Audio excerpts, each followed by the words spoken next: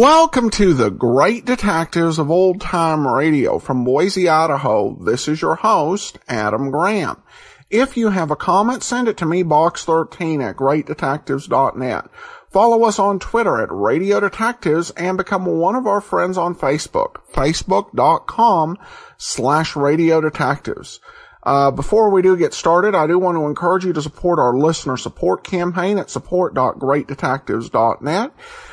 Rochelle emailed in, along with her donation, thanks, Adam. Yours is my favorite podcast. I'd like the Perry Mason dog episode since I often listen while walking my dogs. Well, thanks so much, and we will do that. Any of the Perry Mason's Colonial Radio Theater plays are available with a donation of $20 or more, and they really do a great job of recreating the original books. They're different from the TV series, but still worth a listen. Also, at the $50 level, we have your choice of either the Father Brown Mysteries, Volume 1 or 2, as well as any available BBC Radio 4 adaptation of the Poirot books that are available through audible.com. Full list of available thank you gifts is at support.greatdetectives.net. Well, now we do something that's really a delight, and that's presenting an episode that was lost at the time we were first going through yours truly, Johnny Dollar. If we would have had the Neal Breer matter when we were playing through the Edmund O'Brien years, we would have brought this to you around July of 2011. However, this is an episode that just resurfaced in recent years, so we're pleased to bring it to you. Given that it's been so long since we finished up Edmund O'Brien,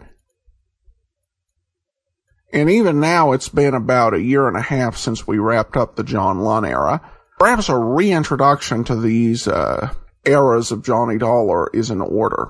O'Brien had taken on the role of Johnny Dollar after the initial run of Charles Russell throughout 1949 and brought a very different feel. It was very much in the hard-boiled detective vein, although later episodes would have O'Brien in the sort of combination insurance investigation / police procedural type stories that would become so commonplace in the John Lund era. O'Brien starred as Dollar from February of 1950 to January of 1952 and returned for a summer season in July of 1952.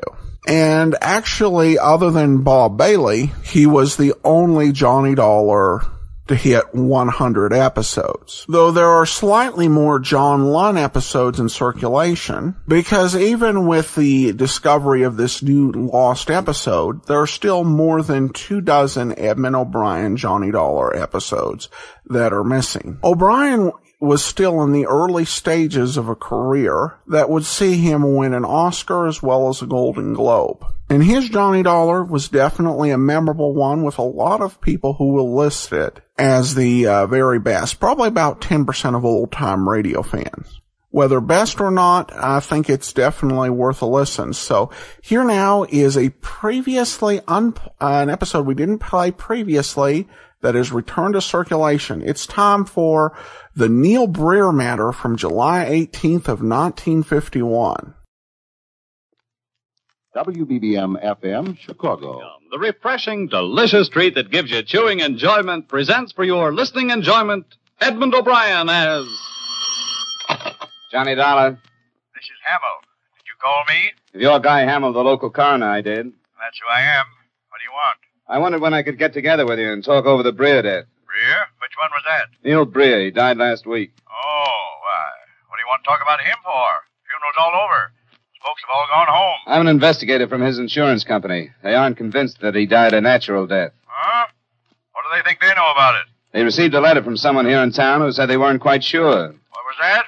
Who was it? I'm sorry I can't tell you that right now, but I'd like to go over the case with you. Case is closed as far as I'm concerned. I'm busy with other work. All right, Mr. Hamill. I'll have to start from someplace else.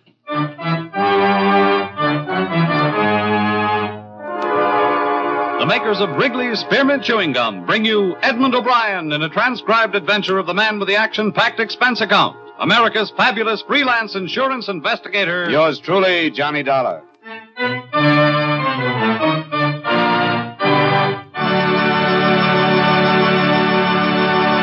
For refreshment while you work, for enjoyment anytime, chew a stick of Wrigley's Spearmint Gum. The delicious, long-lasting, real mint flavor of Wrigley's Spearmint cools your mouth and freshens your taste. The good, smooth chewing helps keep you feeling fresh and alert, adds enjoyment to whatever you're doing. So, indoors, outdoors, at work or at play, enjoy chewing Wrigley's Spearmint Gum. Wrigley's Spearmint. Refreshing, delicious.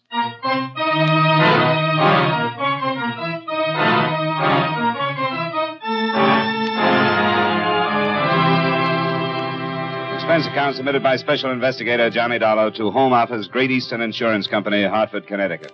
The following is an accounting of expenditures during my investigation of the Neal Breer matter. Expense account item 1, $235 airfare and incidentals between Hartford and my destination. In compliance with the company's request, I will not make that city and its state a matter of this record, and I will leave it up to the company to strike the true names of the people involved. My first personal contact was the man whose letter had set off the investigation, Dr. Henry Richards. We met in his office secretly that evening after his nurse had gone home.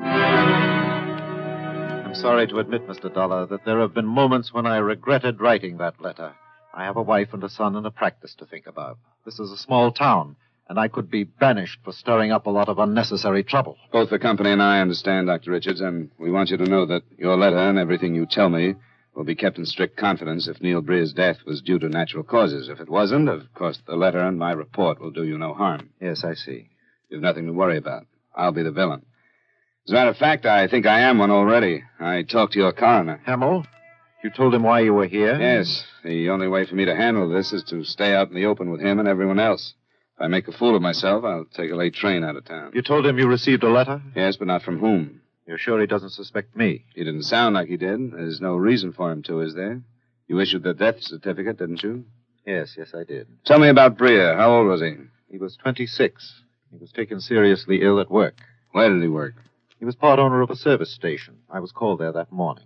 He was in a coma when I arrived, but Bircher described his convulsions to me. Bircher was his business partner? Yes, Wesley Bircher.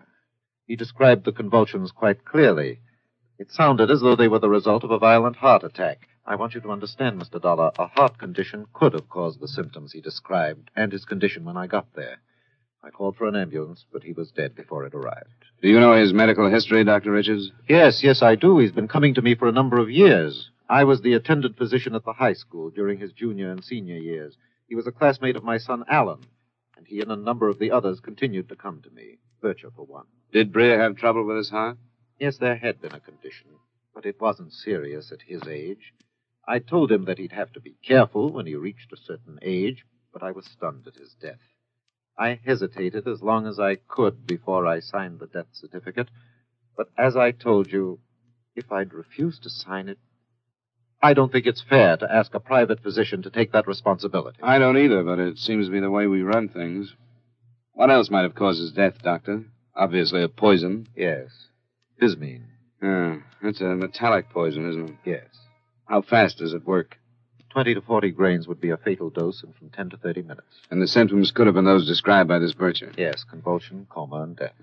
Breer is buried here in town? Yes. What are you going to do? We want to arrange for an autopsy. I don't know how you'll do that. Well, I'm going to ask you to play one more part in this, and then I won't involve you anymore. You haven't told anyone about the letter you wrote us? No, not even my family. All right. I'll come tomorrow morning when your nurse will be a witness.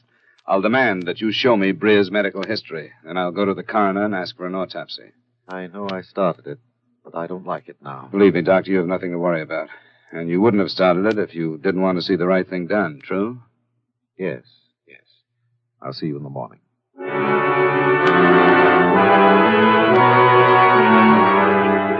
I made my appearance at the doctor's office the next morning, was unpleasantly efficient with his nurse, went through Breer's medical history, and proceeded to the coroner's office.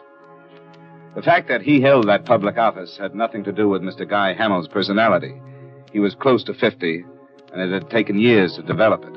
If he'd been a banker or anything else, I'm sure he would have been the same.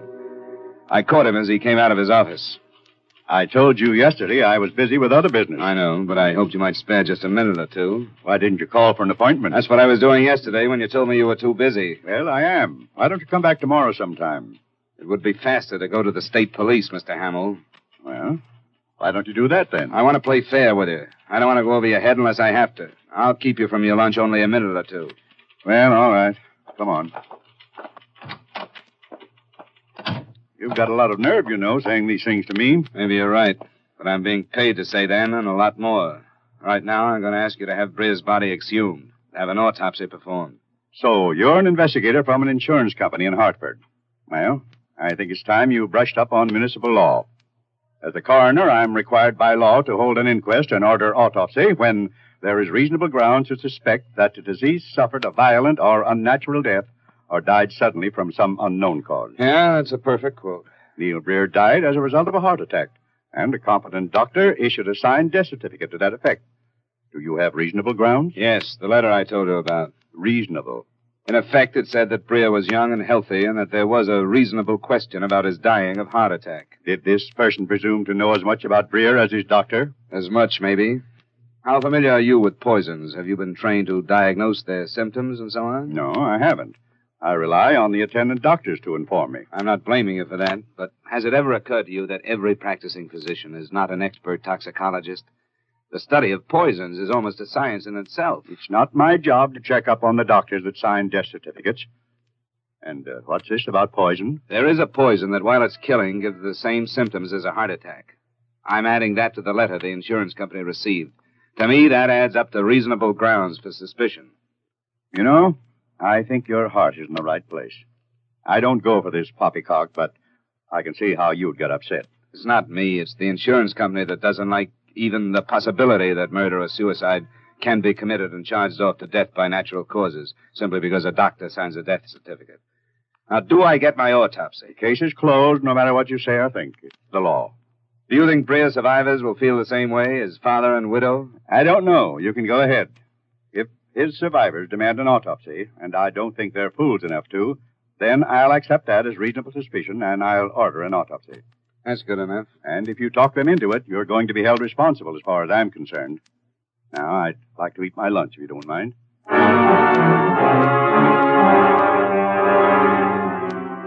I spent the rest of the day in the Hall of Records and in poring over old newspapers and the high school yearbook of Neal Breer's graduation. By that evening, I had a fair picture of the boy's background. He'd been a hard-working student, a good athlete. He'd eloped with a classmate, Paula Wilson, less than a month after they'd left school, and since then he had lived a completely average small-town life. There would be no reason for suspicion, except for the doctor's letter and his statement to me. So I kept that foremost in my mind, and after a 6:30 dinner, went to pay a call on Breer's widow, an attractive girl who turned an ashen gray when I told her why I'd come. Why would anyone say such a thing? I don't know, Mrs. Breer, unless they had reason to believe it. Believe what? I don't understand. Why should anyone think Neal died from poison? I went to see Dr. Richards this morning. I demanded that he show me your husband's medical record. There was a heart condition, but it shouldn't have been fatal. Not at his age. Nobody told me. Please leave me alone. I can't, Mrs. Breer. Not after coming this far and learning what I've learned. I can't stop until an autopsy is performed and I learn the truth, whichever way it goes. No. It would be much easier for all of us, I think, if you'd help me. No, I won't. I can't stand it. You can't ask me to go through it all again. I'd hoped you'd want to know the truth yourself. I know the truth. Neal is dead. And there's nothing I can do about it. Nothing. Now leave me alone. Please go away. Leave me alone.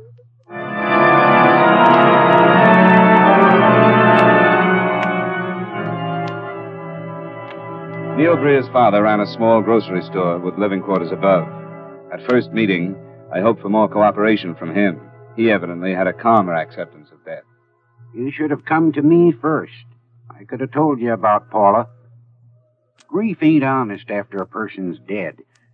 When a person's alive and suffering, then it's honest. But after a person's dead, you ain't really feeling grief for them, you're feeling it for yourself. I suppose you've got a point, Mr. Breer. I made up my mind to that after Neal's mother died. Some people think it's cruel, I suppose.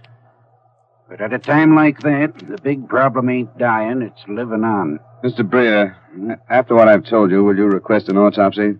No, I won't. Or don't you want to be sure why your son died? I'm satisfied. He had heart trouble. We all knew it. I described a possible poison to you. There'd be no way for Neal to get it. Oh, I know about insurance, too. I don't like what's behind what you're saying, and I'm not going to take no part in bringing up things that are finished. What do you think is behind what I'm saying? I know about Neal's new insurance policy, and I know about suicide clauses. You think my son took his own life, and I tell you he didn't. You're wrong, Mr. Breer. It would be stupid to infer anything like that, not knowing the cause of death. And that's all I want to know. What made your son die? I told you I'm satisfied how he died. He's beyond this world now, and I won't have him brought back.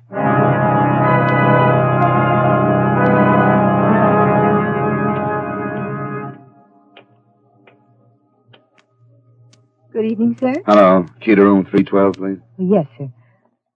Oh, Mr. Dollar, you've had a couple of calls. The last one just a minute ago. Oh, thanks. No name left? No, sir. Well, who took the calls, please? I did. We don't have a regular phone operator. Oh, this gentleman, what did he say? Why, he asked for you. No, the first time he asked if you were registered here and had me ring your room. Then he called back a minute ago. He seemed awfully upset. Did you ask his name? Yes, but he said, never mind, I'll call back. Could you tell anything about the voice, like whether it was an old man or a young man? Well, I'd say it was young. Yes, young and almost hysterical. Yeah. Here's my card and ID. Yes, sir. When this man calls again, I want you to listen to the conversation. I'll get into trouble. No, you won't. Maybe over a legal matter, I'd like to have a witness. I can't pay for your help because paid witnesses are no good. Will you help me? If you're sure it's all right. It is. That's a promise. Thanks. I'll go right up to my room.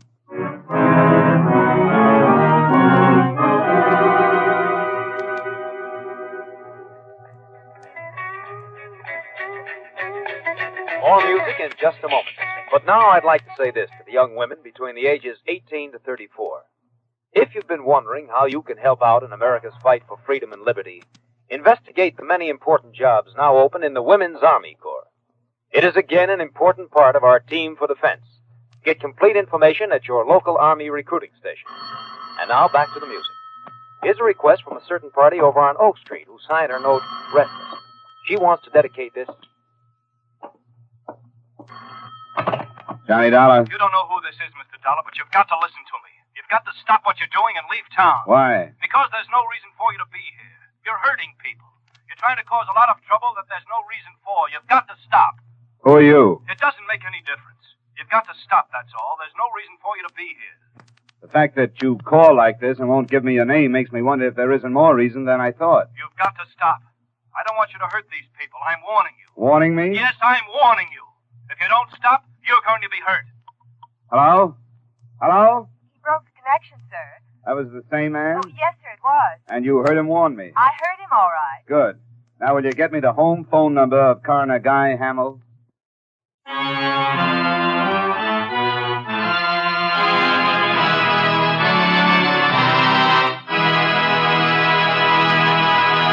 For refreshment while you work, for enjoyment anytime, chew a stick of Wrigley's Spearmint Gum. When your mouth feels dry, when you're warm or tired, Wrigley's Spearmint is really refreshing. The lively, full-bodied real mint flavor cools your mouth, moistens your throat, freshens your taste. And the chewing itself gives you a little lift, helps you feel your best and do your best. So for chewing enjoyment plus pleasant refreshment, chew delicious Wrigley's Spearmint Gum. And now with our star, Edmund O'Brien, we bring you the second act of yours truly, Johnny Dollar.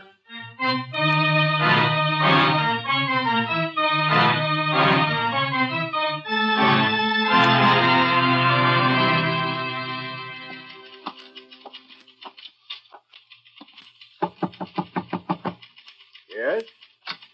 Dollar, Mr. Hamill. Oh, yes. Come on in. Well, I suppose you feel perky this morning. Better than I felt yesterday afternoon, I can tell you that. And I suppose you've got it right.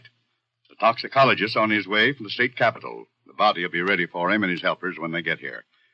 I hope you understand that I couldn't do anything but what I did. Sure I do. All I have to go by is the death certificate.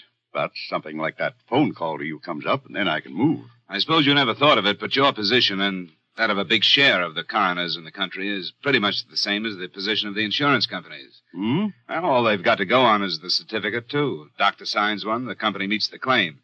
Nobody will ever know how many poisonings have been chalked off to natural causes. Not because the doctor isn't sincere as a rule, but because he hasn't had the training to rate the responsibility of making the decision. Well, it's 9:30. Those men from the Capitol should be here in an hour or less. I guess I'd better see that things are ready for them. You want to be on hand? No, thanks, Coroner. I'll leave my name and number with the clerk if you'll have them phone me when they're through, huh?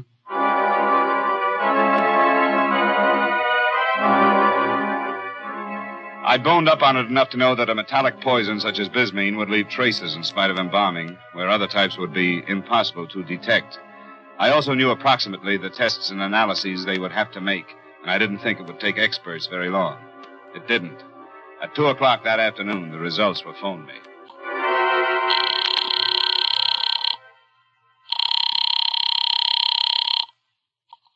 Hello, Dr. Richard speaking. This is Johnny Dollar, Doctor. Oh, yes. What is it? Well, you should feel proud of yourself, sir. Neal Breer's death was caused by bismine. What's that? An analysis was made? I didn't know anything about it. It was kept under cover. A man from the state capitol came over. They just finished. Well, then my instinct to write the letter was sound. Certainly was, and I hope you get the credit you deserve. No. But at least you and I can meet in public. How about dinner tonight? I'd like to, but I can't promise. Actually, this case has just started for me. Oh, of course, I should have thought of that. And I'm right back to you for help again. Yes, certainly. About the availability of bismine. Where could Breer have gotten a hold of some? Very small amounts of it are used in the treatment of certain blood disorders. It's not a common drug by any means. I really don't know where a layman would get it. Okay. Well, all right. Thanks, Doctor. Of course. Good luck, and call me if there's anything I can do.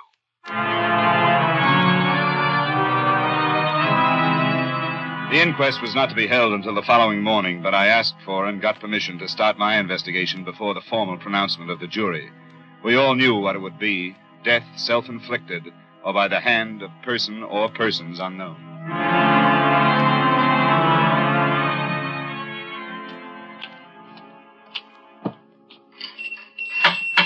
best quality I can find. Yes, Mrs. Kelly.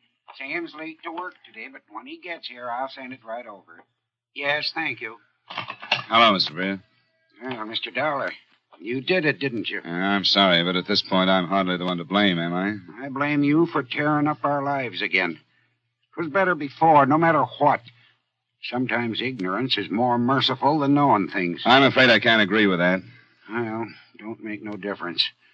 We know, and we'll have to take the things that come with it. You mentioned suicide yesterday, Mr. Breer. Did you have any reason, other than being angry with insurance companies and me? Not no definite one. Nothing he told me. What reason, then? Neal and me weren't very close. Hadn't been for quite a time. I didn't like his marrying that girl the way he did, and he knew it. What do you mean, the way he did? Running off. Her barely the age of consent, and him not much older. I told them they was ashamed to tell their parents because they knew it wasn't decent. Haven't they been happy? I'm not sure either way. Neal didn't come home much, and he wouldn't tell me anyhow.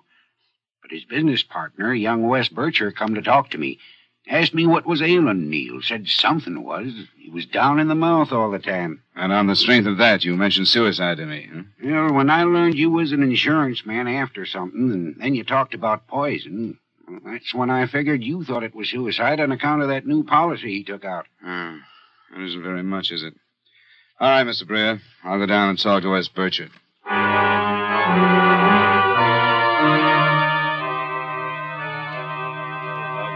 Breer's talking about? Oh, sure. I went out to see him. I drop by the store and buy a pack of cigarettes once in a while. When did this happen about Neal, anyway? This thing about poison? Just today, they exhumed his body and made some tests. Good. I just can't believe it. And his dad talking about suicide. Nothing seems to make sense to me. And you don't think he was depressed about his marriage? Well, not depressed exactly. What then? What I said to his dad was that Neal didn't seem to be interested in anything anymore. We used to go hunting and fishing. He loved it. But the past year, maybe less, well, he just lost interest. But I never said it had anything to do with his marriage to Paula. That's what Mr. Breer told me. Well, he's wrong. I never talked to him about her, about their marriage, because I knew that he was just against it. What do you think was wrong with Neal? Well, I don't know now. After he died, I figured it was because he'd been sick. I felt terrible about how hard he worked around here, and except that he never said anything about it, I was half blaming myself. But now, with this stuff about poison, I just don't know what to say. Well, you realize how serious this is now. If it wasn't suicide, Wes, it was murder. Yeah, that's right, isn't it? Everything you told me, I just never thought about that. Was there something wrong with Neal's marriage? Well, I know it's tough, because to tell me you have to talk about friends that you've known for a long time, but the truth has to come out. I'm not the only one that'll question you, Wes. Well, I don't mind talking.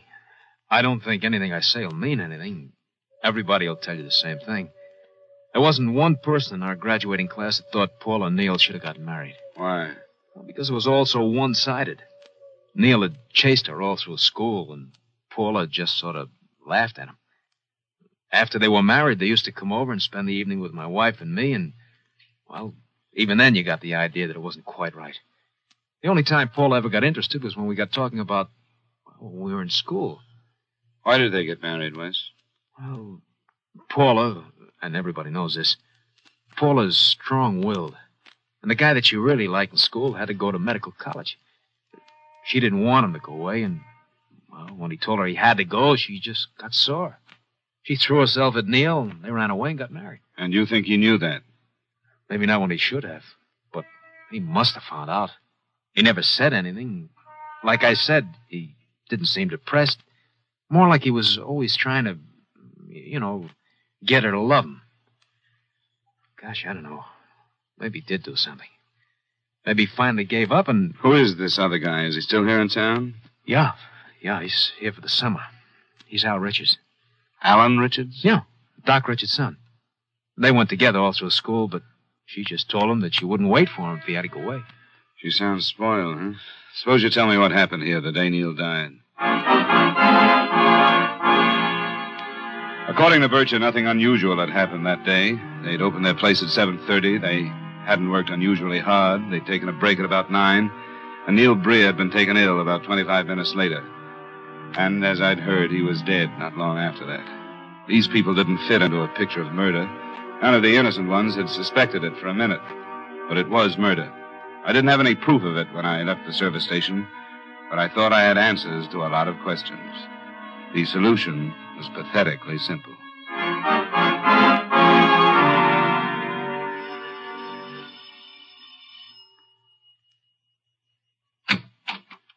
Hello, Mrs. Breer. Afraid I'll have to bother you again. What do you want? Haven't you caused enough trouble? The trouble started before I came here. May I come in? All right. They called me about the inquest. I told you yesterday that it would be easier if you'd help me get one. You didn't, so it had to be done without you. Now that I've learned your husband was murdered, they're going... Neal wasn't murdered. How do you know that? I know that no one would murder him. There'd be no reason to. How do you think he died? I don't know. If this story about poison is true, he must have taken it himself. Why do you think he would have done that? I don't know. I've talked to people. I know more about you and Neal than you think I do. All right. I didn't love him. He knew it. I could never love him. That's why he committed suicide? I don't know. You asked me why he would. We weren't happy. Why didn't you get a divorce? I don't know. We didn't want to. There are only certain grounds in this state. You aren't cut out for this part, Mrs. Breer. What part? The quick answers. You're scared stiff. I am not. Why should I be? Didn't you start to say that you wanted a divorce and then you thought better of that? No, I didn't. What you meant is that he wouldn't give you a divorce no matter what you did, isn't it? No, that isn't what I meant. What then? What I said. What about Alan Richards? What about him? Neal wouldn't divorce you and you just had to get away from him. Isn't that right? I don't know what you're saying. Neal's heart. He said he... Why don't you tell me? You married him on impulse. You knew you shouldn't have. You talked to Alan. Yes, I have. What did he say? He called me last night to warn me to leave town. No, you talked to him today. He told you. You tell me your part of it. It's all lost, isn't it? You know, don't you? Yeah, I think I do. We couldn't help it. Al came home for Christmas vacation and it started all over again. I love him. I love him so. Sit down, Mrs. Breer. We couldn't help it. I wanted to get a divorce. Neal wouldn't. It was his fault, too. This was near Christmas? He told me he knew why I married him, and he'd never let me go. He told me I deserved it for doing what I did to him. I begged him. Did he know why you wanted to leave him?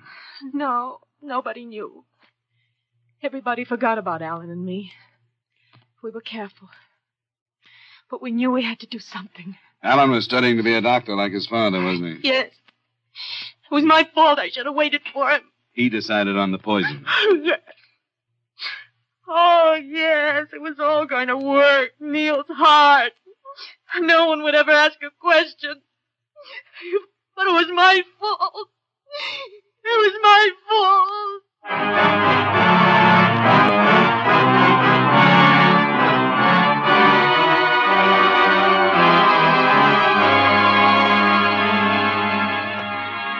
The rest of it I gave to the police. The fact that the uncommon poison was available to a medical student was administered by way of a vacuum bottle of coffee. After that, I left town. Expense account item 2, miscellaneous, $86.70. Item 3, same as item 1, transportation back to Hartford. Expense account total, $556.70. Remarks? I hope the company will understand my not going back to Dr. Richards. A doctor in doubt about a death certificate calling on the interested insurance company for confidential help is a splendid idea. But in this case, the doctor's son was an accomplice to murder. Yours truly, Johnny Dollar.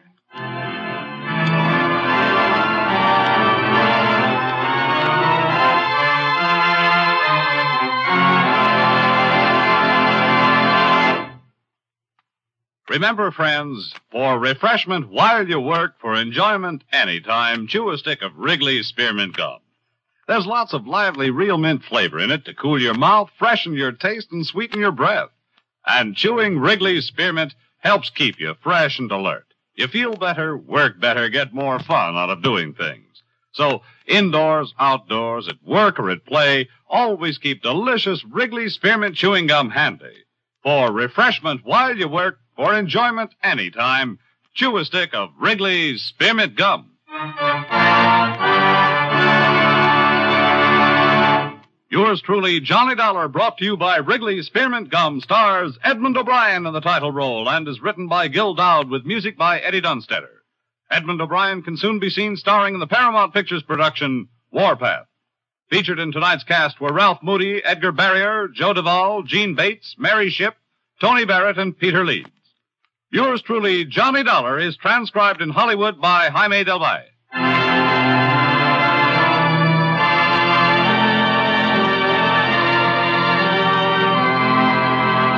The makers of Wrigley's Spearmint Chewing Gum hope you've enjoyed tonight's story of Johnny Dollar and that you're enjoying delicious Wrigley's Spearmint Gum every day.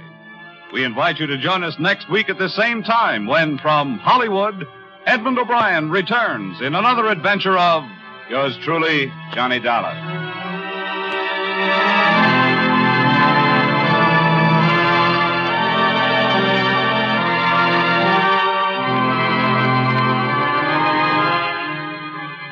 Bob Stevenson speaking. This is CBS, the Columbia Broadcasting System. Welcome back. Well, this was actually a very good episode for the era. And I thought a great twist ending. Sometimes these O'Brien episodes could be almost pointlessly depressing. Here the ending was downbeat, but it made sense and it felt kind of clever and a bit ironic, of course, in the end. As to who the murderer was. But overall, this was just a very good story, and we're very fortunate to have it back in circulation for fans to enjoy. Well, we'll have a few more previously missing episodes, though the rest of them will be from the John Lund era. So be sure and listen in the coming weeks for those. Coming up in 4 weeks, we'll be bringing you Easy Money, a nice little detective show from the mid-1950s that I absolutely love, starring Larry Haynes, all about rackets and racket busting, particularly focusing on gambling rackets. So be planning on that in 4 weeks. I do encourage you to support our listener support campaign, support.greatdetectives.net. Among the available thank you gifts, I do have audiobook copies of my superhero comedy novels. Tales of the Dim Night, Fly Another Day, or Powerhouse Hard Pressed are available with a donation of $50. At the $100 level, I'll send the Powerhouse Heroic Adventures bundle containing all three. And that is as an audiobook with more than 27 hours of listening. So you can view all available details and thank you gifts at support.greatdetectives.net. We'll see you tomorrow with the adventures of Philip Marlowe. Send your comments to box13@greatdetectives.net. Follow us on Twitter at Radio Detectives and become one of our friends on Facebook.